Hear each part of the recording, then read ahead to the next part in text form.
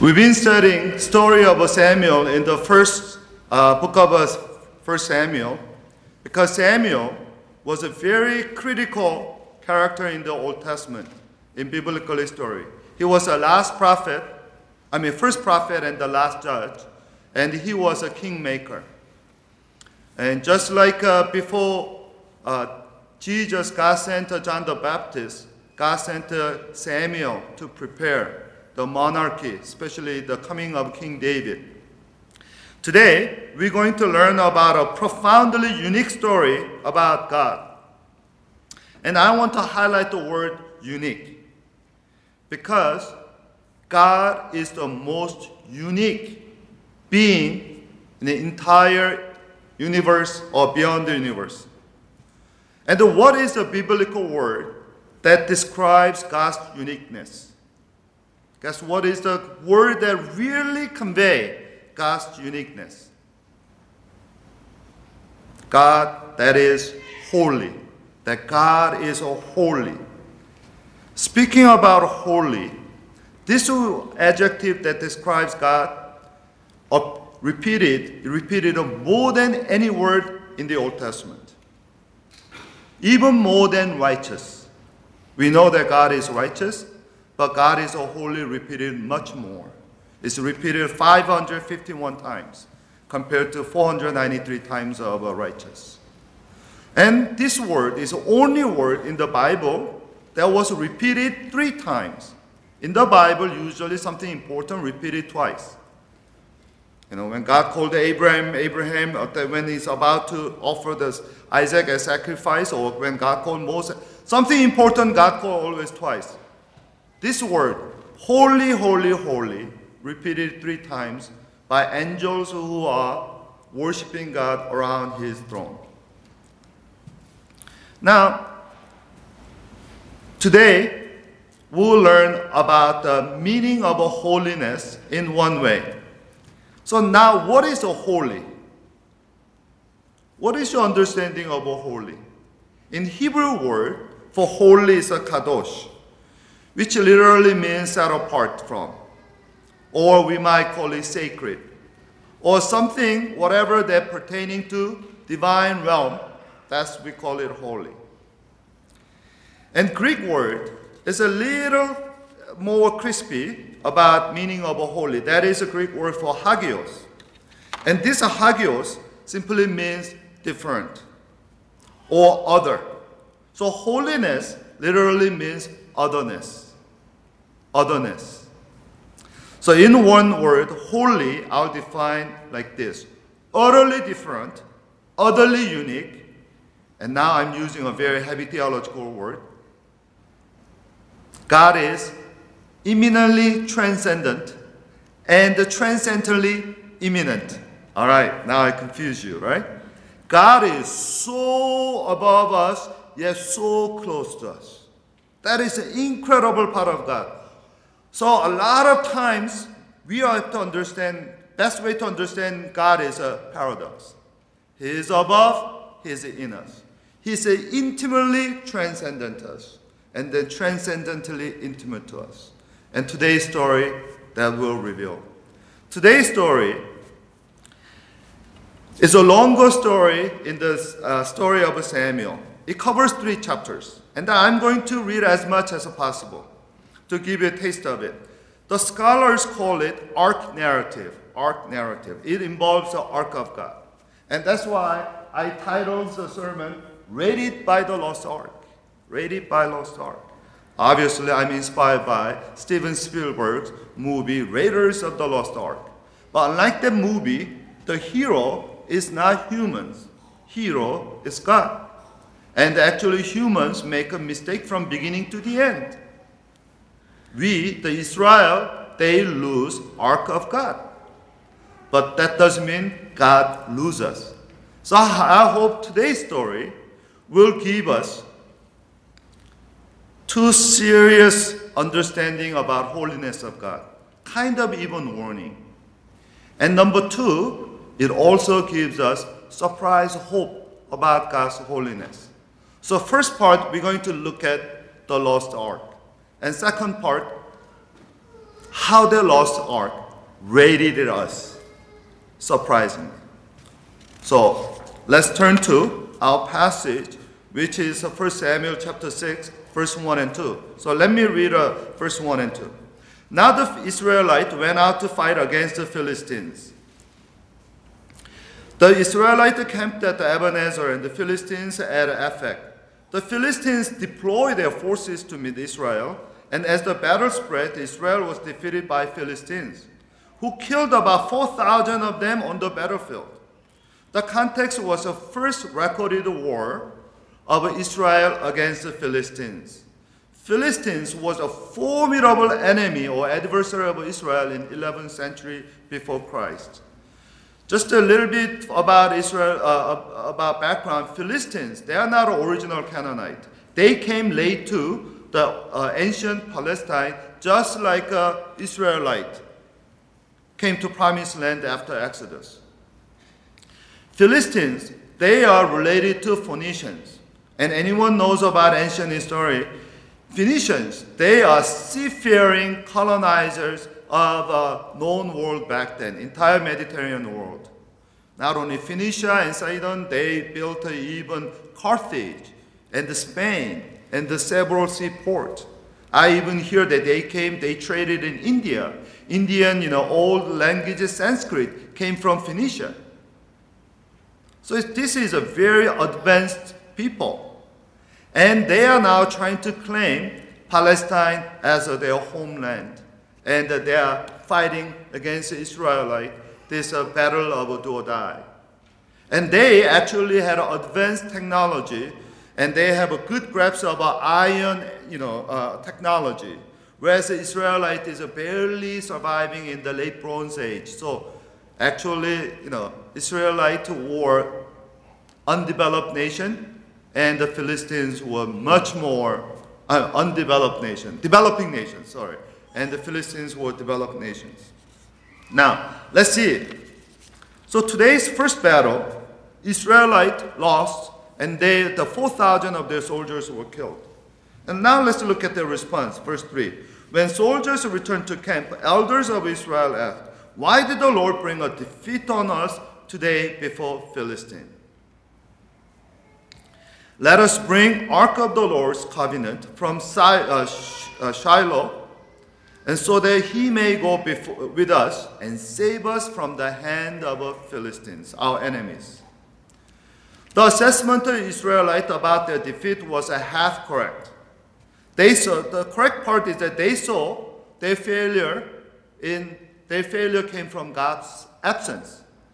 And this is well justified, because if you look at Israel's history, especially Joshua chapter 6, when Israel experienced the first defeat in their conquest of a promised land, how that happened? If you remember Joshua chapter 6, after their victory in Jericho, one of them, a guy named Achan, he stole the good that belonged to God. As a result of that, they experienced the first defeat. God didn't go with them the next town to conquer, and that's how Israelites learn. We need to go with God in every battle to win the victory. So their assessment is correct. Now, their solution is very, very incorrect. So their solution was what?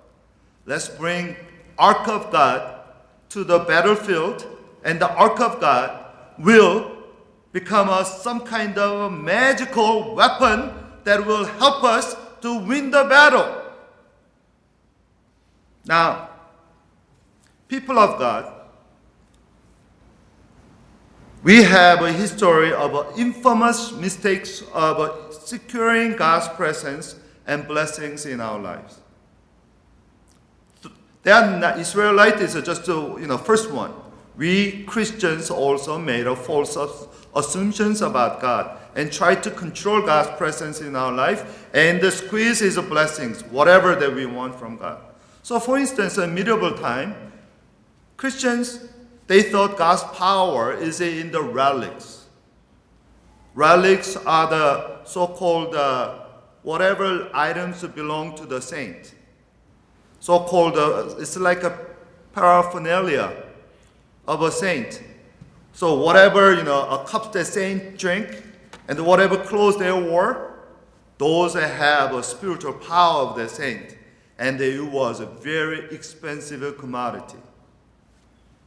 So much so that Augustine, in his book, in his pastoral book, he kind of rebuked the people not to buy into those kind of superstition. Now, let me give you one picture about how Christians are using God in wrong way. And that is this. So during the wartime, World War II, Nazis has inscribed on their belt. Do you see the symbolism of a Nazi on the middle, right? And above, in German word, and German is Gott mit uns, which means God with us. God with us. Nazis were Christians. They claimed that God is with us. We're going to win this war. I'm sorry, I can't go on. But even civil war in our country, Southerners or Northerners, they all invoke the name of God. Now, what about today? Do you know conservative, Republican politicians, they try to lure the naive evangelical Christians with this idea of making America a Christian nation. Especially their main speech is that even though you don't like whatever politician, but pick the Republican, but because they're going to appoint the conservative judges in the bench, and they will make the Christian morality into a law. That is their main sales pitch. And I know many of you chose, I cannot name the man who cannot, anyway. So it's like we have a Baltimore in Washington, D.C., but sorry, if I offended those of you voted for Republican, I want you to know I'm not a Democrat. I'm a true independent. But I'm speaking from what I know from the scripture. And then my point is this. Making Christian morality into legislation or law of the nation, that doesn't solve the problem. And we Christians are so naive about this conservative political speech or sales speech. That's the easy way out. Do you want to make America a real God-blessed Christian nation? You become a holy people. You obey God first before you call for the social actions. Throughout the history, when Christians made Christian morality into the law, there's always backfiring. We had one, 1920. All well-meaning, pious Christians they're the one who started a prohibition movement, and they banned all the fabrication, transportation, consumption of alcohol. You know the result of that? Rise of organized crime. It's unrealistic. If you're gonna, and then this is a point. When the Christians make a Christian, these conservative people make a Christian morality as a law, they pick and choose. Why not adultery? Adultery is a law too. It's clear breakdown of Ten Commandments. Why do we send the adulterers to the jail too? And then half of us have to go to the jail. You know the problem? During the Roman Empire, early Christians, they lived under unfair legal system. Abortion was very legal. And the children were there was the late-term abortion. What late-term abortion? Indeed, during the Roman Empire, when child was born, the common way of abortion, you don't want it, just to leave the child in the marketplace and let it die, or somebody to pick up the child. And the Christians is the one who picked the children, especially girls, because girls were less valuable back then. Before all these criminals took over, girls and they make them into all the prostitutes and everything, they rescue the babies. In Roman Empire, law was very unjust, especially to Christian. But it was a Christian faithfulness that converted the empire. So don't think, just picking the conservative sales pitch will make America holy or more Christian. God is calling holy people to make a holy nation.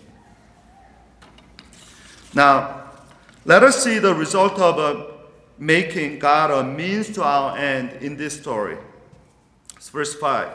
When the ark of the Lord's covenant came into the camp, all Israel raised such a great shout with the ground shook. Hearing the uproar, Philistines asked, "What's all this shouting in Israel's camp? Didn't we beat them?" Instead of being depressed, they are shouting. And then when they learned the ark of the Lord had come into the camp, Philistines were afraid. "A God has come into the camp," they said. "Oh no! Nothing like this has ever happened before. We are doomed. Who will deliver us from the hand of these mighty gods? They are the gods who struck the Egyptians with all kinds of plagues in the wilderness.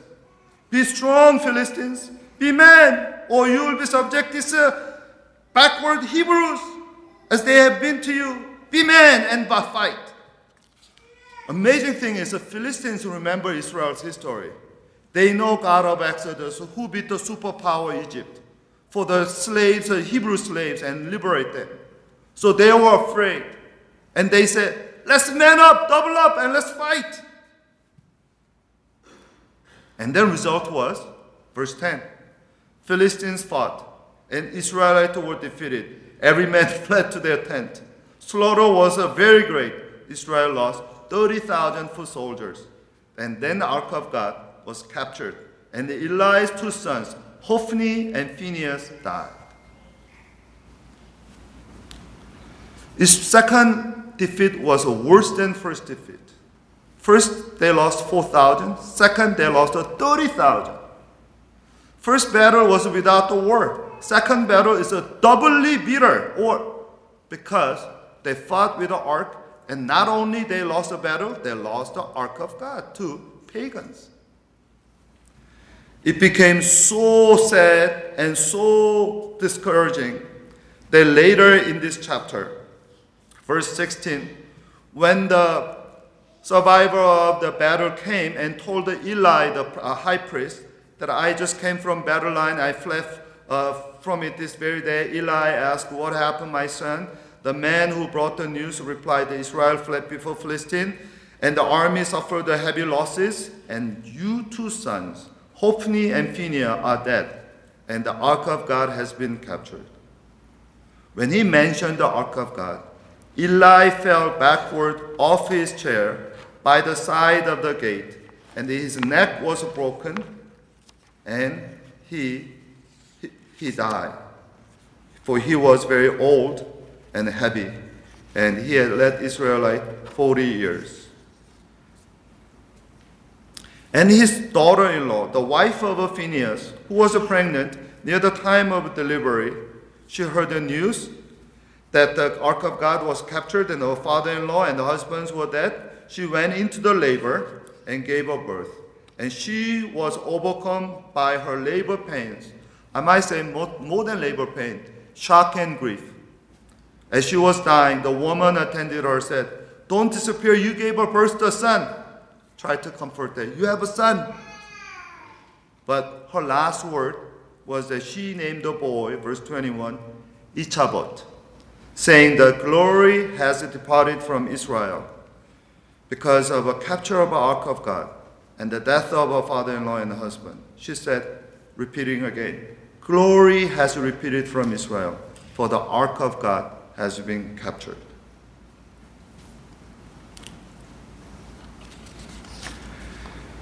Ark of God didn't make any difference in the battle.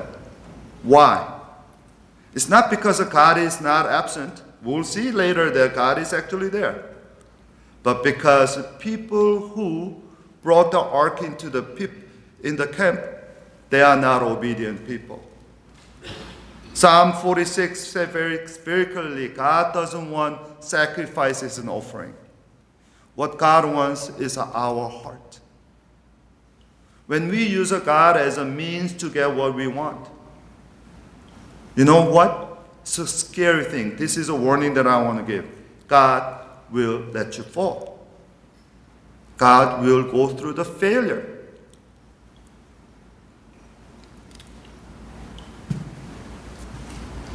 And now the whole Israel, they not only lost the battle, but they lost the ark of God, presence of God. And she even said the glory of God is gone. Some Jewish people call it first exile of God. This is a first exile of God. Those of you know the Bible's biblical story, Israel, later when they had a kingdom, and then few hundred years later when kingdom was conquered, first by Assyria and second time by Babylon and completely captured, and then Israelites were taken to Babylonia as a prisoner of war, Ezekiel said, glory of God actually departed from Jerusalem temple going to east. That is, Jewish people said God actually went to exile with his people. So one warning and then slowly a good comfort is this. God is not afraid of a failure. When we fail, God is willing to fail with us and go to our failure with us. God is humiliated with us. But good news is this. When God is humiliated, that doesn't mean God ended or God is done.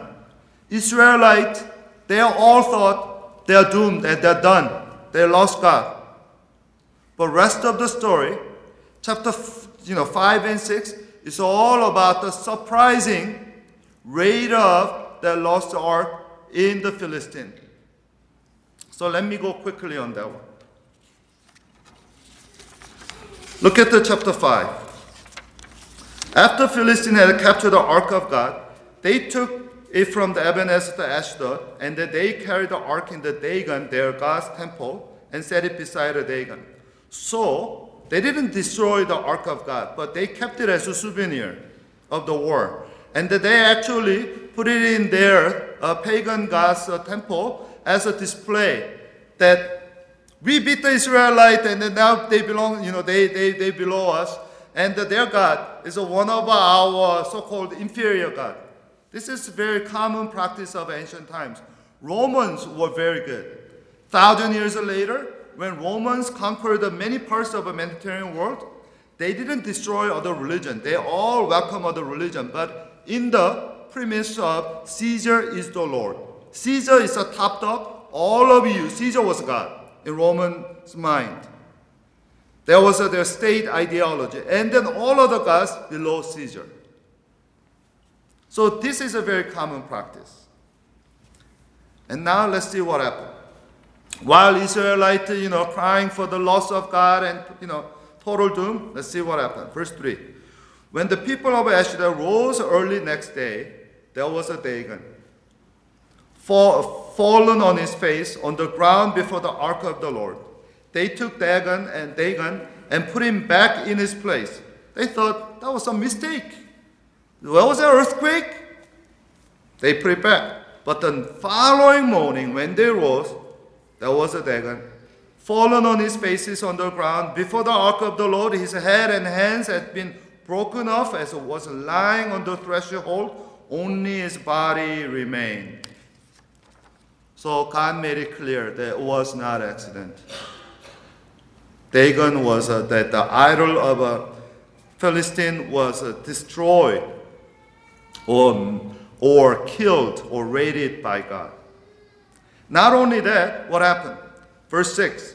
The Lord's hand was heavy on the people of Ashdod and its vicinity. He brought devastation on them and afflicted them with tumors. When the people of Ashdod saw what was happening, they said, the ark of God of Israel must not stay here with us, because his hand is heavy on us and on Dagon and our God. So they called together all of the rulers of Philistine and asked them, what shall we do with the ark of the God of Israel? They answered that, have the ark of God of Israel moved to Gath. And so they moved the ark of God of Israel. By the way, Gath is a hometown of, some of you know, famous giant, Goliath. Anyway. And then later, verse 10, they sent the ark back, another city, Ekron. And people of Ekron, they cry out. They brought the ark of God, Israel, around us to kill us and our people. So picture we get is very comical. They captured the ark of God, and they are very proud and then showing off. And then slowly they are saying they were panicked. And they're like, this ark of God is like an exploding bomb. And they tried to defuse, and since they couldn't defuse, they tossing to each other. One city to another, all the 5 main cities of Philistine. Ark was, we don't want it. No, you take it. You don't want it. They've been kind of tossing each other. It's a comedy. And then top of that, there was they got afflicted with the tumors. Biblical scholars think that this was actually dysentery. Dysentery. Ask Alex Lee. He's a GI doctor, so he can tell you more. And because later, when they made a peace offering to God, guilt offering to God, they made a gold rat. And oftentimes this infectious disease was spread by the rodent. And that's what, so those of you in a little bit of dysentery, it has what we short-term missionaries call it comes with an ad, explosive diarrhea. When you go to a mission field and you drink the water that that the missionaries told not to drink, guess what happened? You get ad. Throughout the mission field, bathroom will be your friend. These Philistines, after they captured the Ark of God, what happened? Everybody's living in the bathroom. And then finally they decide to return the Ark of God. But again, here, when they consulted their religious expert, they said, send back with a peace offering or guilt offering. And then, so when they were sending back, they don't know. Nobody wants to carry. No one wants to go near the Ark of God. So they decide, guess what? Verse 7. Chapter 6, verse 7. Now then I'll get a new cart ready, and 2 cows that have calves and have not been yoked. Hitch the cow to the cart and take the calves away and then pen them up. Take the ark of the Lord, put it on the cart, and in a chest beside it put the gold object you are sending back to him as a guilt offering. Send it on its way, but keep watching it. It goes up to its own territory toward the Beth Shemesh.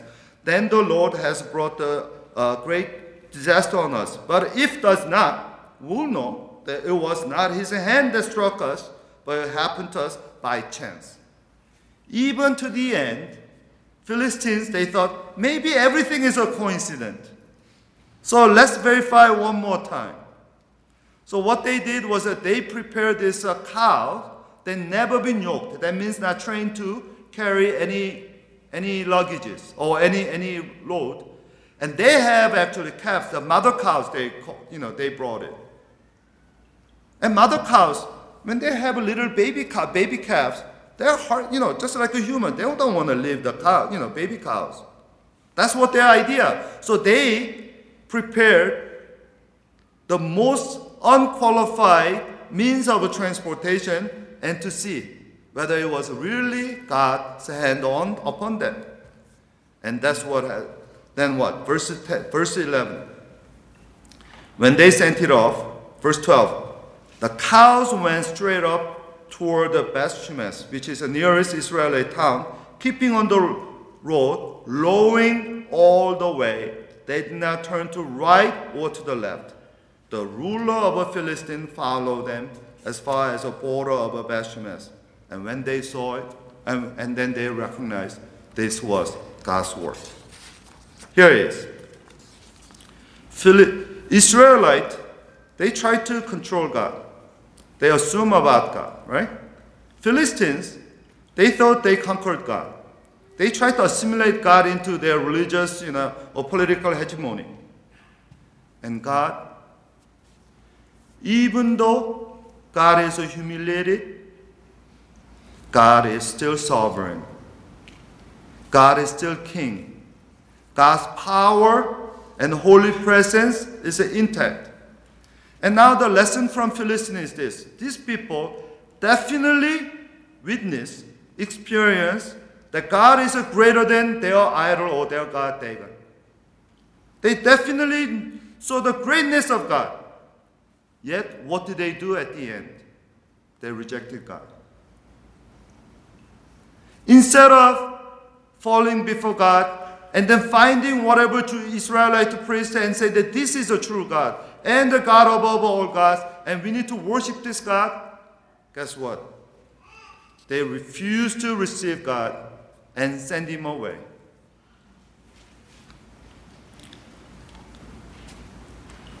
And as they rejected, this is what James chapter 3 said. James chapter 2 said, do you believe God exists?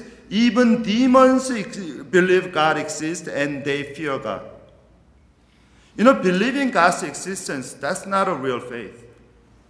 Real faith is God is not only powerful.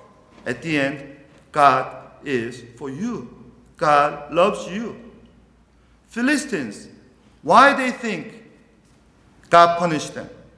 God could have destroyed them, obliterated them completely from the face of earth. God punished them. And God could have, God who punished them, God could have healed them too. But their faith doesn't go that far. They definitely experienced God, but they didn't come to recognize God in their life. How about us? When you experience something greatness of God, does that make you recognize His sovereign lordship and then obey more?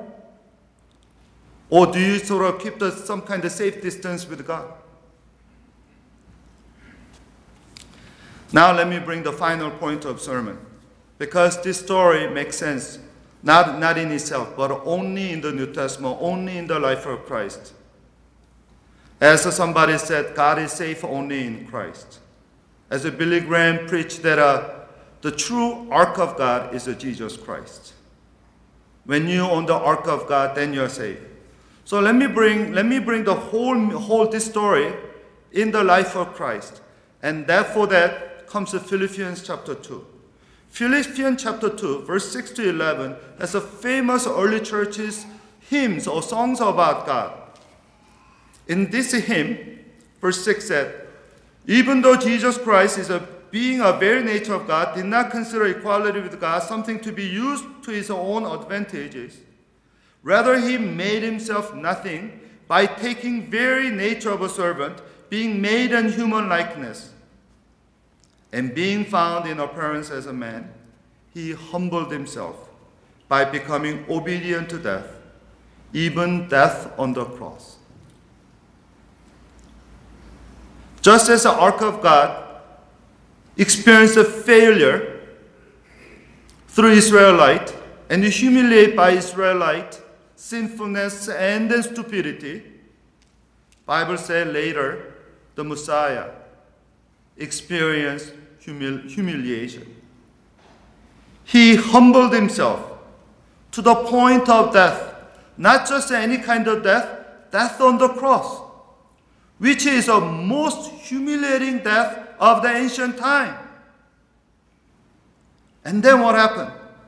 Bible says, surprisingly, verse 9, God exalted him to the highest place and gave him the name that is above every name, and that the name of Jesus, every knee will bow down, and every tongue will confess that he is the Lord. Now, the ark of God in our story illustrate humiliation. It's a foretelling sign of humiliation and exaltation of Jesus Christ, who took our shame and failure into himself, and then he rose again from the dead for our victory and our eternal life. Early church fathers, they came up with this idea called the harrowing of a hell. They say Christ raided a hell. We all know Good Friday, right? That's when Jesus died on the cross for our sin. And then we know all the Sunday, he rose from the dead. What about the Saturday? What do you think happened on Saturday? The 3 days he was dead, especially Holy Saturday. Early church fathers called it harrowing of a hell.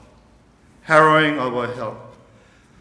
And some people, harrowing hell is, passages like 1 Peter chapter 3, 18 and 19. For Christ suffered once for sins and righteous for unrighteous, bring you to God, and was to put to death in the body, but made alive in the spirit. After being made alive, he went and made a proclamation to imprisoned spirit. Some people misunderstand this, that say, Christ evangelized in hell. That's, I don't think, the point. Christ simply entered the hell. And then Christ proclaimed what? God loves us so much that he gave his only begotten Son on the cross, and whosoever believes him shall not die, shall not come to hell, but live an everlasting life. Christ proclaimed God's undying love in the hell. And the hell didn't like Christ and pleaded Christ, just like the Philistines, leave us alone. That's the nature of a hell. And Christ left the hell. This is a harrowing of a hell. This story tells us our God is not afraid of a failure, our failure. Actually, when we fail, oftentimes we think God will not work anymore. Think again. Israelites failed, but God still worked. My failure doesn't mean that God failed. Don't ever confuse. Actually, forest failed, God's kingdom will continue. Do you know that? Then why do we work hard? To be in God's joy, to join him and enjoy his glory and the joy in expanding his kingdom in this world.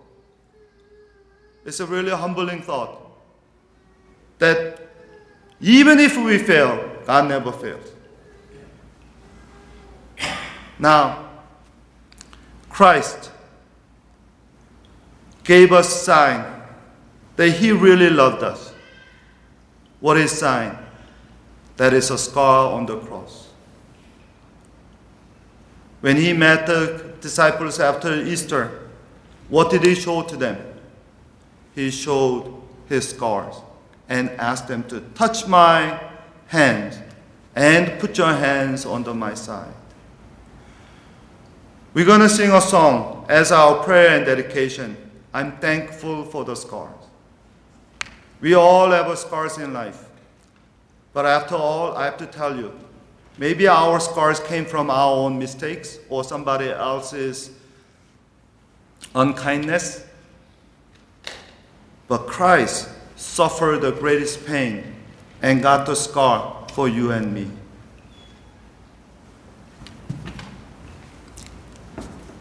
God is not afraid of a failure.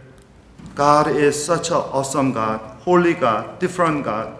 God goes to our failure, and God goes through our failure. God finds us in our failure, and God brings us back from our failure to His glory. That's the story of a raid of the lost ark. And dear brothers and sisters, nothing in this world will shame us and scare us. Actually, the only thing will give us fear is that we take God for granted. We take God lightly. We trying to somehow assimilate God into our system. God is a sovereign. God is a holy. God is a Lord. And He's a good shepherd. He will go with us. And because of that, we are not afraid of nothing in this universe. Even hell, we are not afraid. Because with Christ, we will conquer everything and we'll